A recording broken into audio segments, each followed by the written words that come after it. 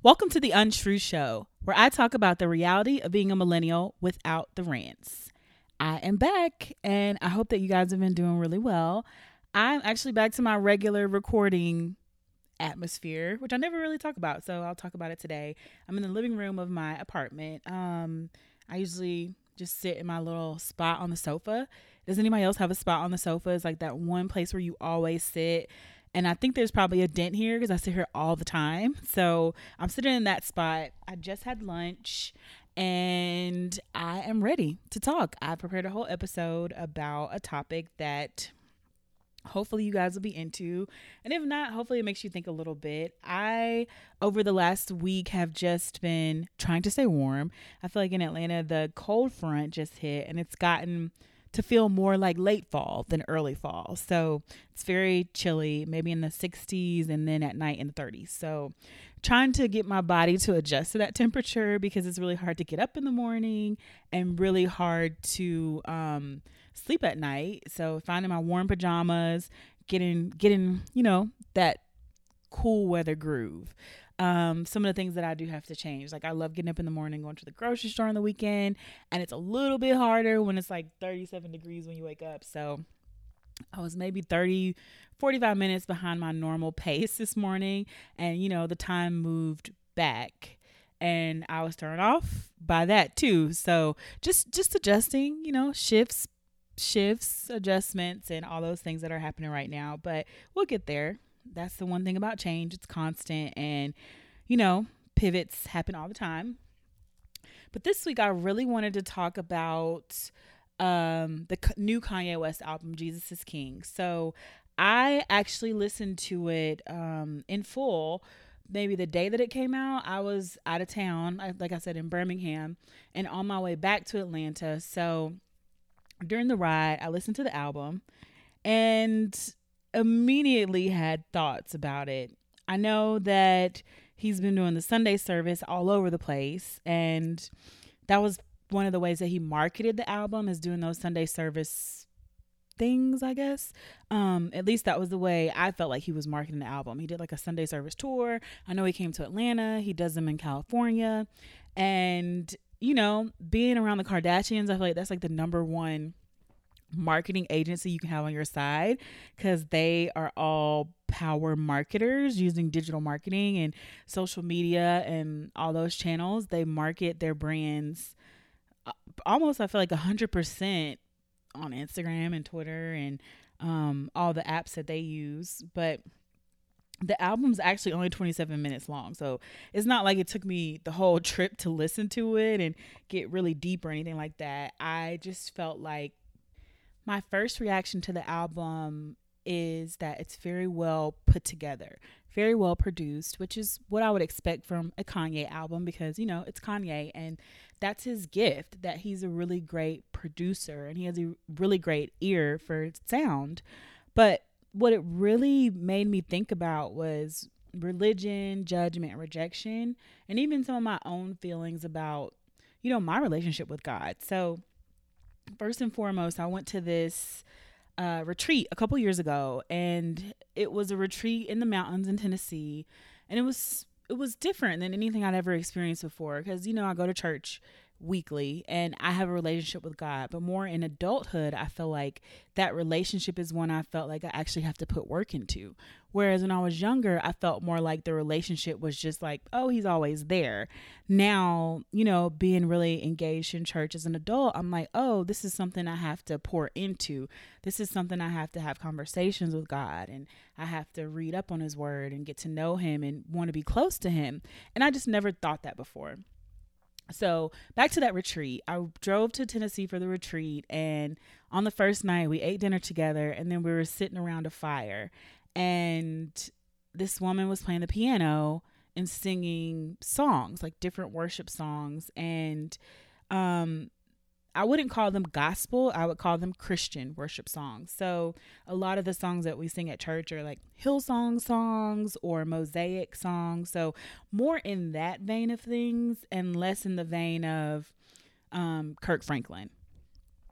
Think of it that way. So she's just playing acoustic music and everyone is reflecting. And this was new to me because I mean, I go to church and I worship in church and I want to put my hands up and, close my eyes and all that stuff. But this was the first time I was like, oh, we really have to, kind of just sit here and be in our feelings on our own. And it was new. And in hindsight, ever since then, I've started doing more of that on my own where I just have those moments to myself, quiet moments with God, and just reflect with Him on my own as an individual. And I never saw it that way. I just saw it as like, oh, it's part of church. We sing a song and I sing a little bit, but I'm not really in my feelings in this moment, if you get what I'm saying. So as I listened to Kanye's album, it kind of made me think this is his in his feelings moment where he's crying out to God. That's the first thought I had about it, because I think everyone should have a personal relationship routine where, if you believe in God, you spend time with Him, or whatever you believe in.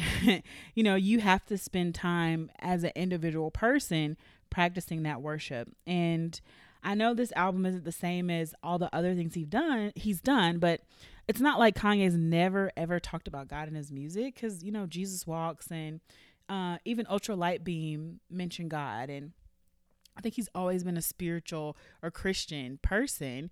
To me, those are two different things.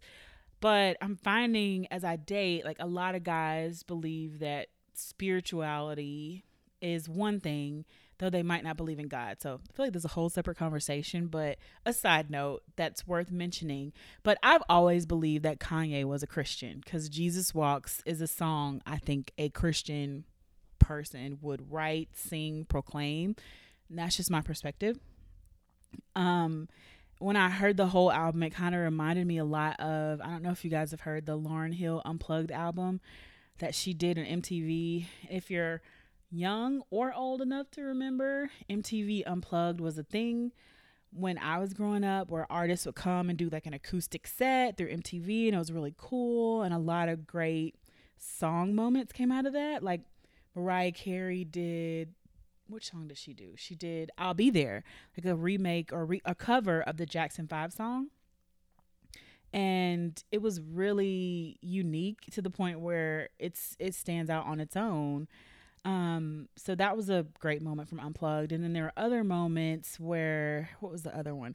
Maxwell did This Woman's Work, which is not a Maxwell song. He did not write that song, but he covered it during his Unplugged. So that's a pretty big song moment, because a lot of people even think that Maxwell wrote that song now, but he did not. It's written by someone else. It's from this movie called She's Having a Baby, and it's a really, really great movie, and the song is actually about having a baby. So I think at the time we were not really ready for what Lauryn Hill was singing about on this album, but in looking back on the music that she wrote at that time, it stands out a lot to me because it was very spiritual, and it was very much not what people wanted to come to her Unplugged and wanted to hear, because she didn't cover her music in an acoustic style, which was what the premise of Unplugged was. You come there, you sing your top songs, but they're acoustic and it's a really cool vibe and energy. She didn't do that. She sang, what she wanted to sing, material she was working on. Nothing like the original album, The Miseducation of Lauryn Hill, that had come out. She was singing like folk and soul songs with an acoustic guitar and spoken word interludes about personal struggles and stuff. So to bring it all back, I think that's a lot of what this album is with Kanye. Though it's produced at a much higher quality. Hers was a live recording.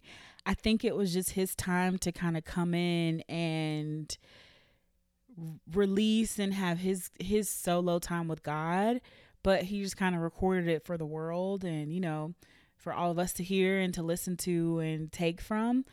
I think sometimes, and I know professionally I've felt this way before and kind of feel this way now, you get to a point where you get started in your career and you're really excited because things are moving and you're talented and you feel like there's so much hope and opportunity, but then you kind of get to a wall, or like I said before, the cul-de-sac where it's like I'm going in circles and going in circles and going in circles, or even a hamster wheel where it's just going around and around and around.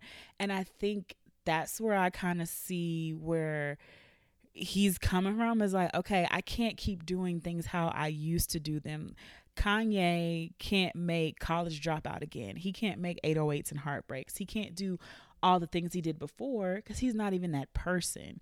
So looking at that is a big part of, why I don't have a lot of criticism towards what he's trying to do with this album, because I get it. Like, you can't go back to who you were 10 years ago, 12 years ago. Like, that's not even where your mindset is.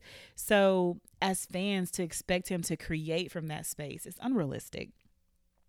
And as professionals, for us to be expected to keep accepting things for how they are and not want to, make more money or take on more responsibility or have more authority, like those things, I think are just natural parts of getting older, growing up, evolving in your career.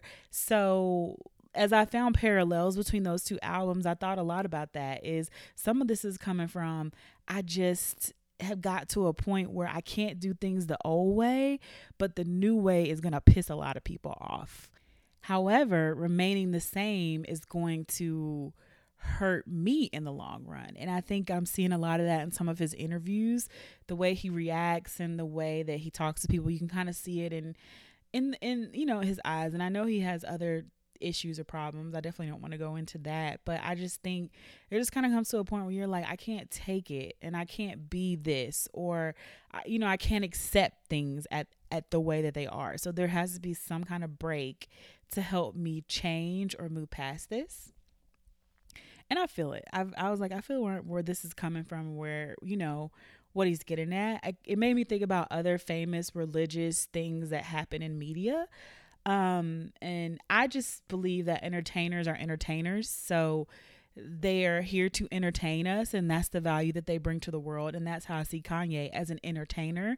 He does have a level of influence that regular people just don't have. And I think that there's a obligation to be responsible with that influence, but I don't feel influenced in a negative way by what he's doing. So just let it be what it is. But it made me think about when I was younger, the Madonna video, Like a Prayer, was so controversial. And a lot of people were really offended by the imagery in her video. I think she had a crucifixion and just different things.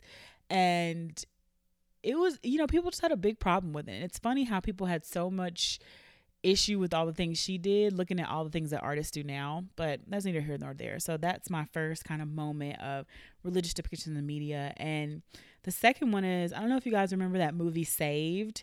Mandy Moore is in it. And I remember it came out in like the later, was it early 2000s, where I think one of the girls in the movie gets pregnant and she's at this Christian school. And so they're very judgmental about everything she's going through, which is almost, an oxymoron to be at a Christian school and ostracized for getting pregnant. Macaulay Culkin was in it, and also Gina Malone. And she, basically the girl tries to cure her boyfriend because he was gay.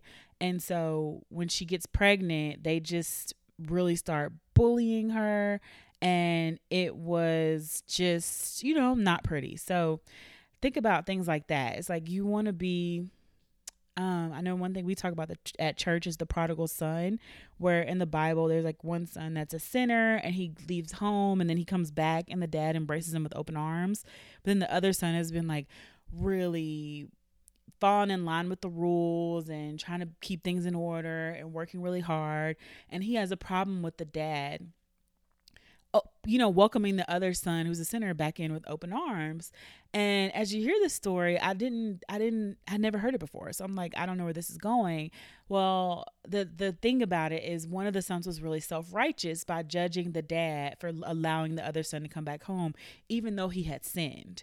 And so I think there's two sides of it. Like, you can be this super sinner, or you can be this really self-righteous person who judges the sinner. But really, we're not supposed to be on either extreme. We're supposed to be forgiving and show each other grace. So I think when you look at it that way, you're like, oh, I can't really judge what he's doing here, but I can take what I can from it and be encouraged by it. And, so it kind of makes us ask, like, what's worse, being the sinner or being the self-righteous? Because both are equally bad, but on two different spectrums of the scale. And the last religious depiction in media that I always think about is, I'm a big fan of The Simpsons. So there's one Simpsons episode that it will always be in my top 10 episodes of The Simpsons. And it's this episode called Bart Sells His Soul.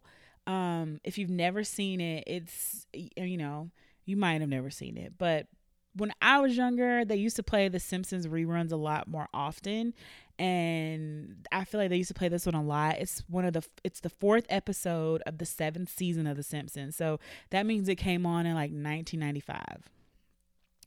And in this episode, Bart he gets punished for playing a prank at church, and he decides there's no such thing as a soul. So he sells his soul to Milhouse, which is his best friend. If you've never seen The Simpsons, so Milhouse is his best friend. And ultimately, Lisa, who's Bart's sister, who's like super super smart, was like, "Hey, you're gonna really regret selling your soul to Milhouse."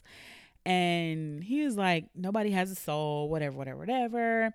Long story short, he starts to experience like really really weird things, and he basically regrets selling his soul. And so this one is one of my favorite episodes, just because it's like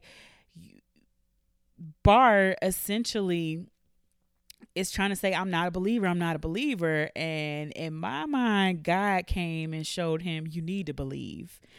After he made the statements that he didn't need a soul, he sold his soul, he started feeling really empty and having visions of everyone else having that as part of their lives where he was missing it.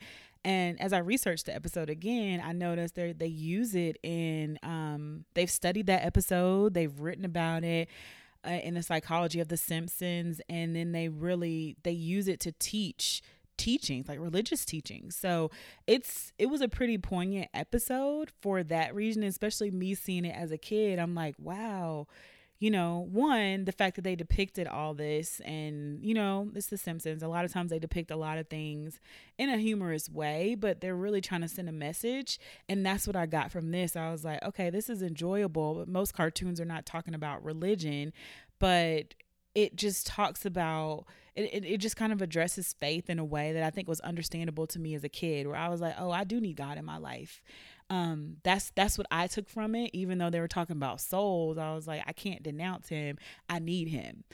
It makes me think about, on the flip side, another addressing of that kind of topic is the Shirley Caesar song, I Remember Mama. And I always think about that song when I was little, because she sings, and then in the middle of the song, she tells a story about how she was a kid and they were playing church, and they would act like they got the Holy Ghost. And her mom would tell her, like, you need to stop doing that. You need to stop playing with God that way. And finally, they start playing the game one day, and what ends up happening is they're playing, but she got the Holy Spirit within her, and she just couldn't stop jumping and shouting. And her mom had told her, like, stop playing, like this, you playing, but this is serious. And so just examples like that, where you get the secular version, but then you get the really really religious version. So faith is, and God is everywhere, and I think he can use people and he can use stories to really plant seeds in us that can help us grow closer to him. And that's the way I wanted to look at this album as I listen. And I also have to admit, he has a really really great choir that opens up the album, because as soon as I turned it on, I was like, oh, this is, I can do this. I like this song. And it's the very very first song on there, Every Hour, with the choir. And I ended up watching his airplane karaoke. Instead of doing the carpool karaoke, they did airplane karaoke.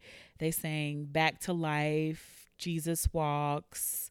They did Torn by Natalie Imbruglia, but they changed the words to be gospel.